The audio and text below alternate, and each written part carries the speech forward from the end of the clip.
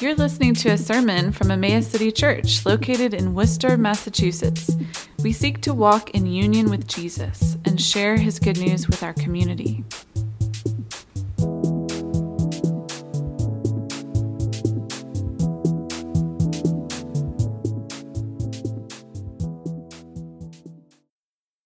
Psalm 42. As the deer pants for streams of water, so my soul pants for you, my God. My soul thirsts for God, the living God. When can I go and meet with God? My tears have been my food day and night, while people say to me all day long, "Where is your God?" These things I remember as I pour out my soul. How I used to go to the house of God under the protection of the Mighty One with shouts of joy and praise among the festive throng. Why, my soul, are you downcast? Why so disturbed within me? Put your hope in God, for I will yet praise him, my Savior and my God. My soul is downcast within me. Therefore, I will remember you from the land of the Jordan, the heights of Hermon, from Mount Mizar. Deep calls to deep in the roar of your waterfalls. All your waves and breakers have swept over me. By day, the Lord directs his love. At night, his song is with me, a prayer to the God of my life. I say to God, my rock, why have you forgotten me? Why must I go about mourning, oppressed by the enemy? My bones suffer mortal agony as my foe taunt me, saying to me all day long, where is your God? Why, my soul, are you downcast? Why so disturbed within me?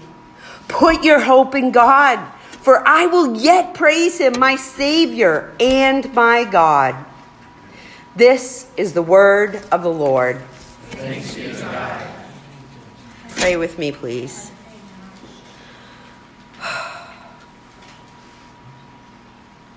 Heavenly Father, we thank you that you sent your Son Jesus in the flesh, that he took on flesh, that he knows these cries, that he knows our cries. We also thank you for sending the Holy Spirit that is here within us and among us. So I just pray that as Mike comes to unpack this word with us, that you would speak through Mike, that you would use him to be your mouthpiece. I pray that everything that is not from you would fall away, and that we would have open hearts and open ears to hear your word. We ask these things in Jesus' mighty name. Amen.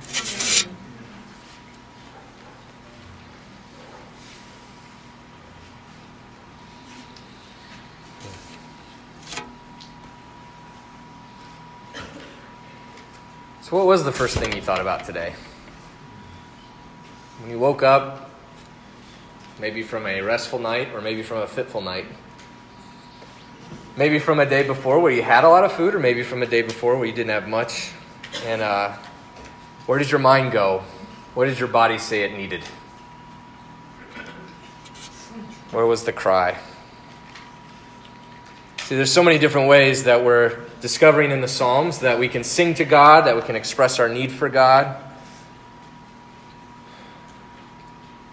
And yet here in this psalm, not one by David, not one by Solomon. We considered psalms like that. This is a psalm from the sons of Korah. It says, as the deer pants for streams of water, so my soul pants for you, my God. And so it's a consideration. What are you thirsting for right now? What are you thirsting for today that you think will satisfy? And again, maybe your need right now is more emotional. Maybe your need right now is more physical. But there's a need and there's a cry. And there's a question of, Is this song telling me the truth? Is this prayer leading me that actually, in the midst of all the ways that I can need, ultimately our deepest need, our greatest need of our soul is because we are panting for God himself? That we need his restoration, that we need his reconciliation.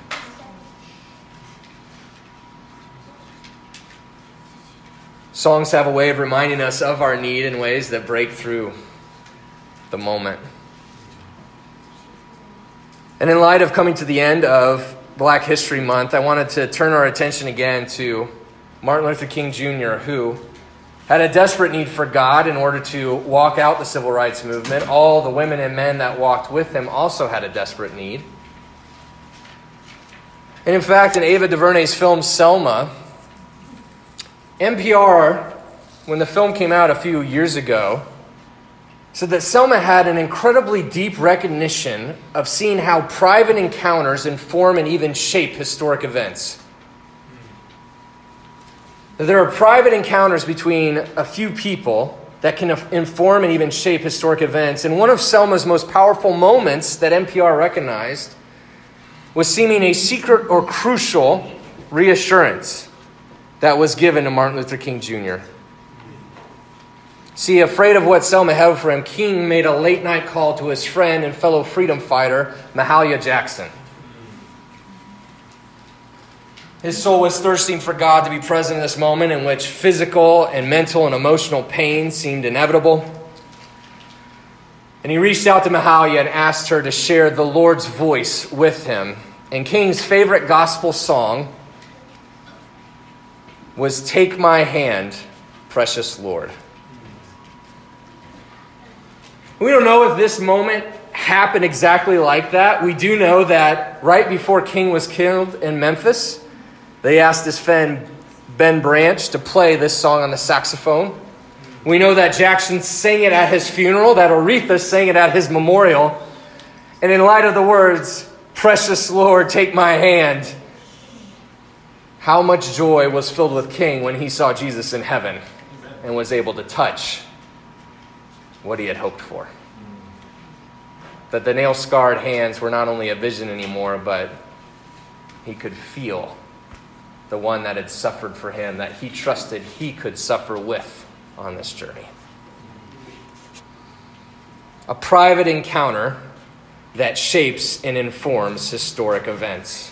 And that's what I want to invite you all into this afternoon is, in the midst of the Psalm 42, in the midst of Word of God, is this a private encounter right now that we can have with God in the midst of the service? That can not only inform us, but inform how we live in Worcester. That can inform how we go about desiring to see others encounter Jesus.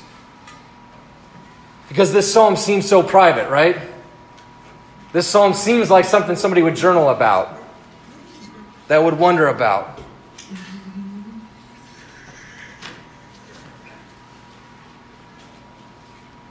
Hey, buddy, are you okay? Yeah, okay. Okay, cool.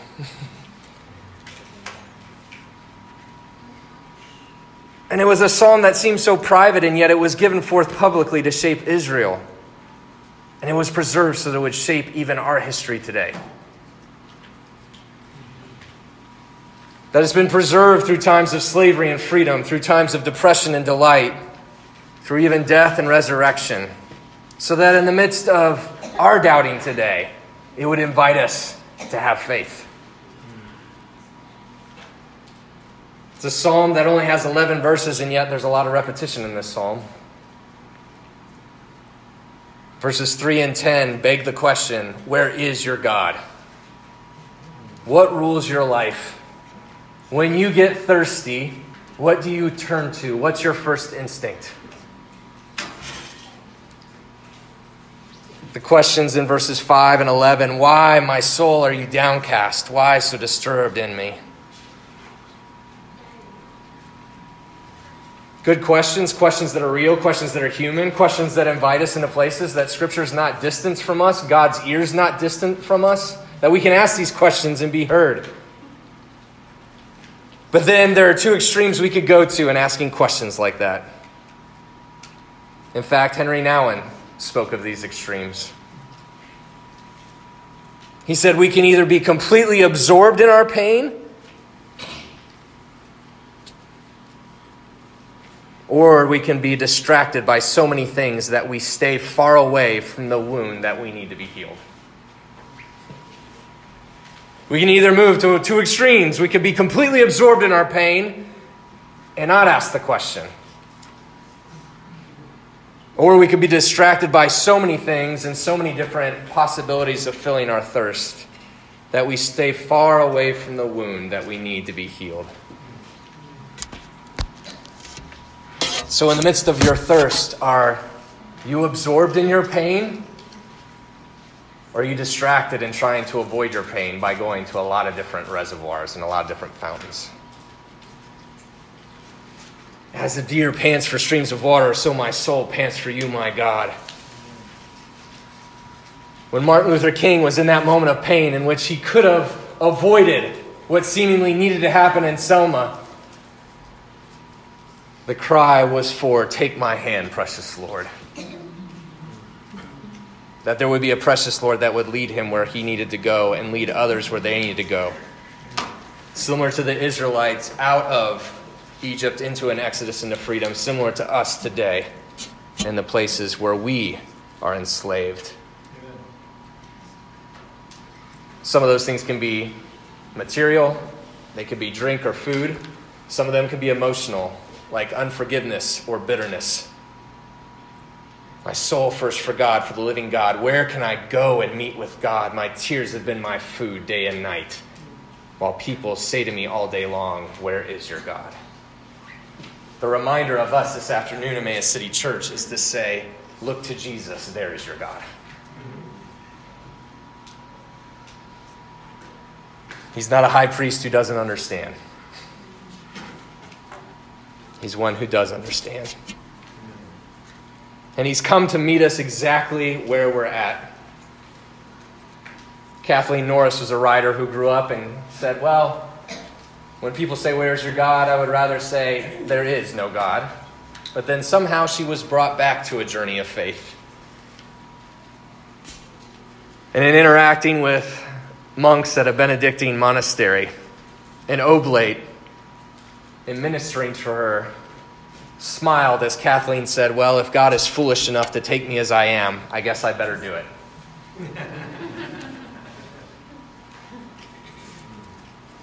God is willing to take you as you are. And the questions of where is your God? Where is my God? Why, my soul, are you downcast? Why so disturbed in me? Jesus senses that disturbance and comes. When the repetition has been, my tears have been my food day and night in verse 3, isn't it beautiful that day and night is mentioned again in verse 8? And what is said about day and night? By day the Lord directs his love. At night his song is with me, a prayer to the God of my life. That your tears can be a prayer and they're not dismissed.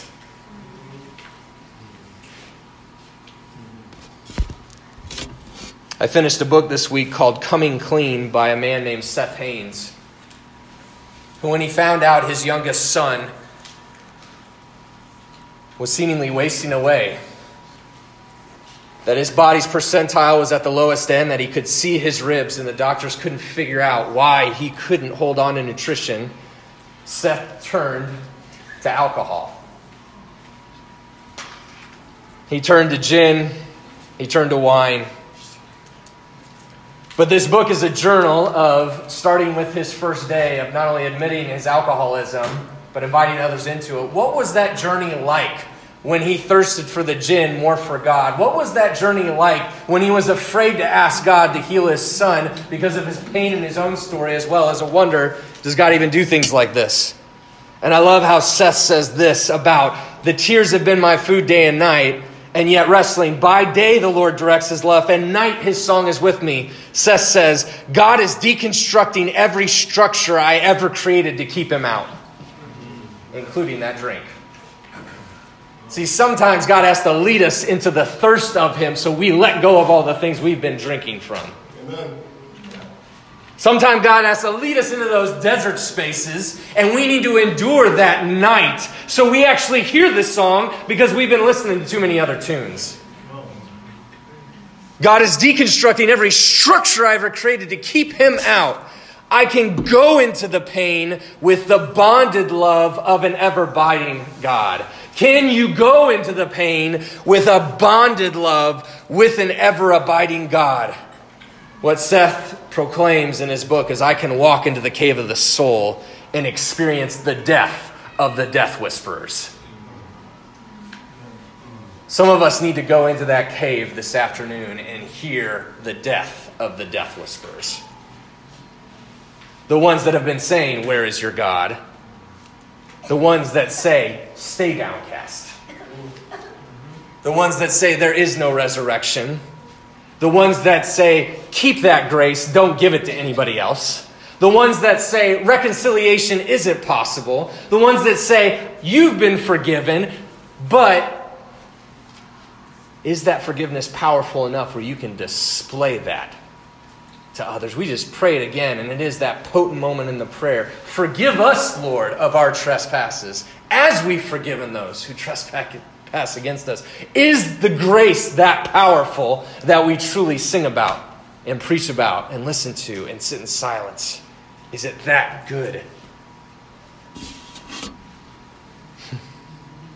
I read another story today that, again, shocked me. The Visky family was a husband, Ferenc, and a wife, Julia, who had 7 children. And in 1956, during the very brief Hungarian Revolution, they were all imprisoned.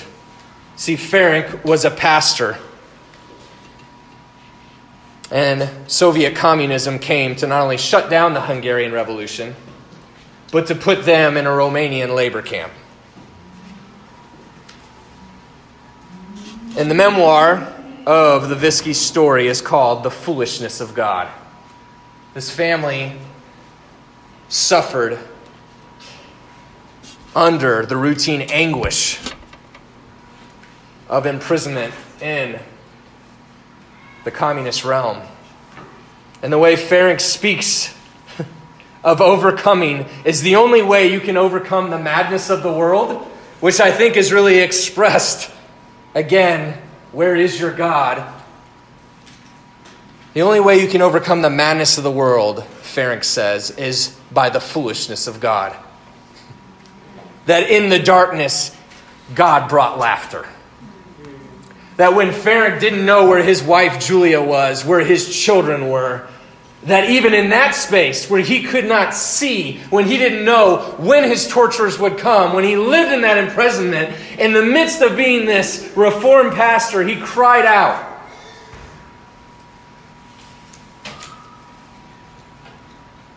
And God met him with laughter. And again, not to say that verses 9 and 10 weren't moments that Ferenc most likely experienced. Why have you forgotten me? Why must I go about mourning, oppressed by enemy, by moans suffer mortal agony as my foes taunt me, saying to me all day long, where is your God?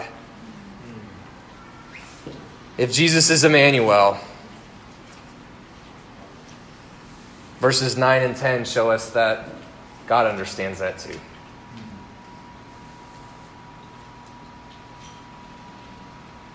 Jesus was oppressed by the enemy. Jesus' bones suffered mortal agony. Jesus' foes taunted him, saying, if this, why are you still hanging from that cross?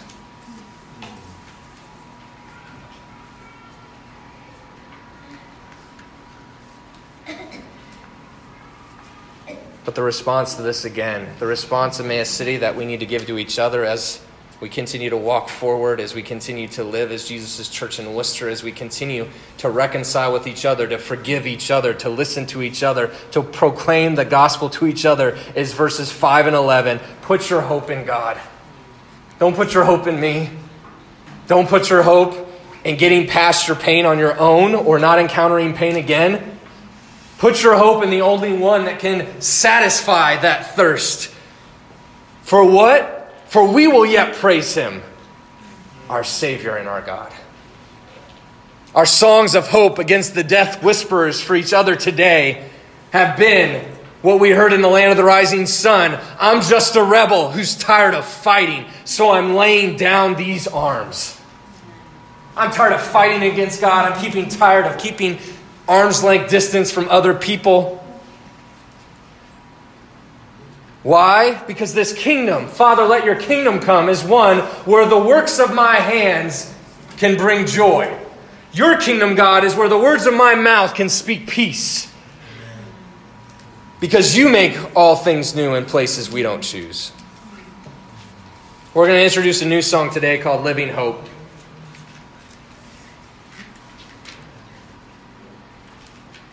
Lyrics there are going to say, in desperation I turned to heaven and spoke your name into the night. It's the name that Ferenc said from his cell. It's the one that Seth said in trying to detox. It's the one that Kathleen called out to and believed. It's the one that Martin Luther King and Mahalia Jackson understood as the only one that could lead them in this way. In desperation, I turned to heaven and spoke your name into the night. Then through the darkness, your loving kindness tore through the shadows of my soul. The work is finished. The end is written. Jesus Christ, my living hope. Paul writes to Titus that God and Savior that the psalmist is singing about, that we're singing about in Psalm 42 and listening to, that Savior, that God is Jesus Christ, our living hope. Jesus said himself to fulfill these words in the psalm in John 4:14, drink from the water I give and never get thirsty again. Become a well of water springing up for eternal life. He also said in John 7:37-38, which we read at the beginning of the service, if anyone is thirsty, let them come to me. How powerful, how potent, how dynamic that Jesus would step into where God had been recognized as Scripture to go through for your thirst. And Jesus is saying, I am the representation of that God by which your thirst can be satisfied. If anyone is thirsty, let them come to me and drink. And how crazy that he said that on the Feast of Tabernacles when the Israelites were recognizing how God led them through the desert and brought them to the rock that bring forth water.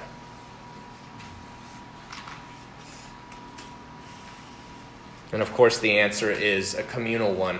Isn't it interesting how in verse 2, when our souls thirst for God, the living God, the psalmist says, where can I go and meet with God? In verse 4, these things I remember as I pour out my soul, how I used to go to the house of God. We need each other. Eugene Peterson said, no Christian is an only child. We pray the Psalms as a family of God. We sing the Psalms over each other as a family of God. We give the words of God in the Psalms to each other because we need to hear it from each other.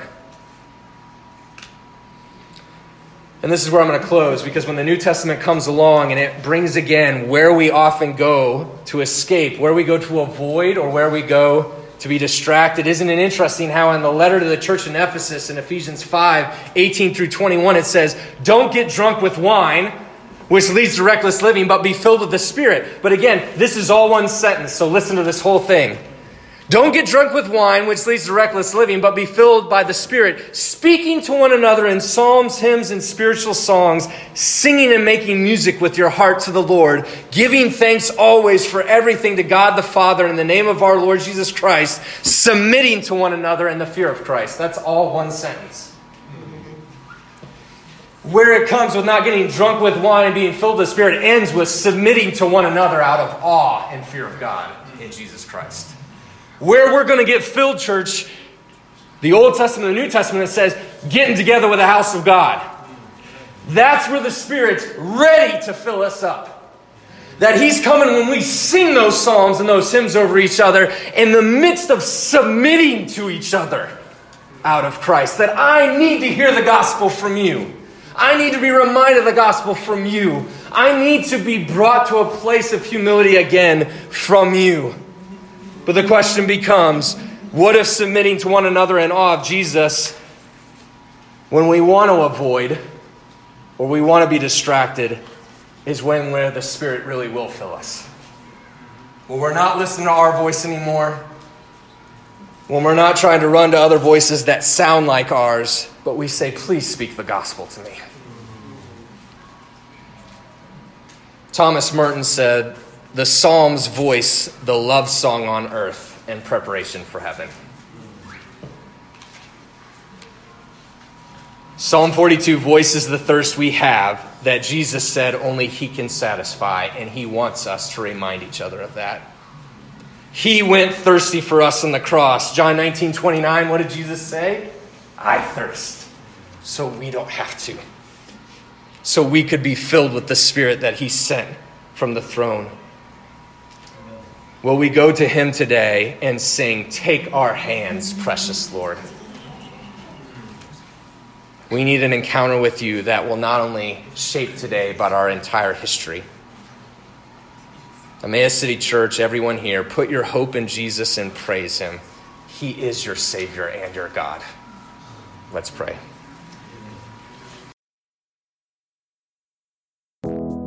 Thanks for listening.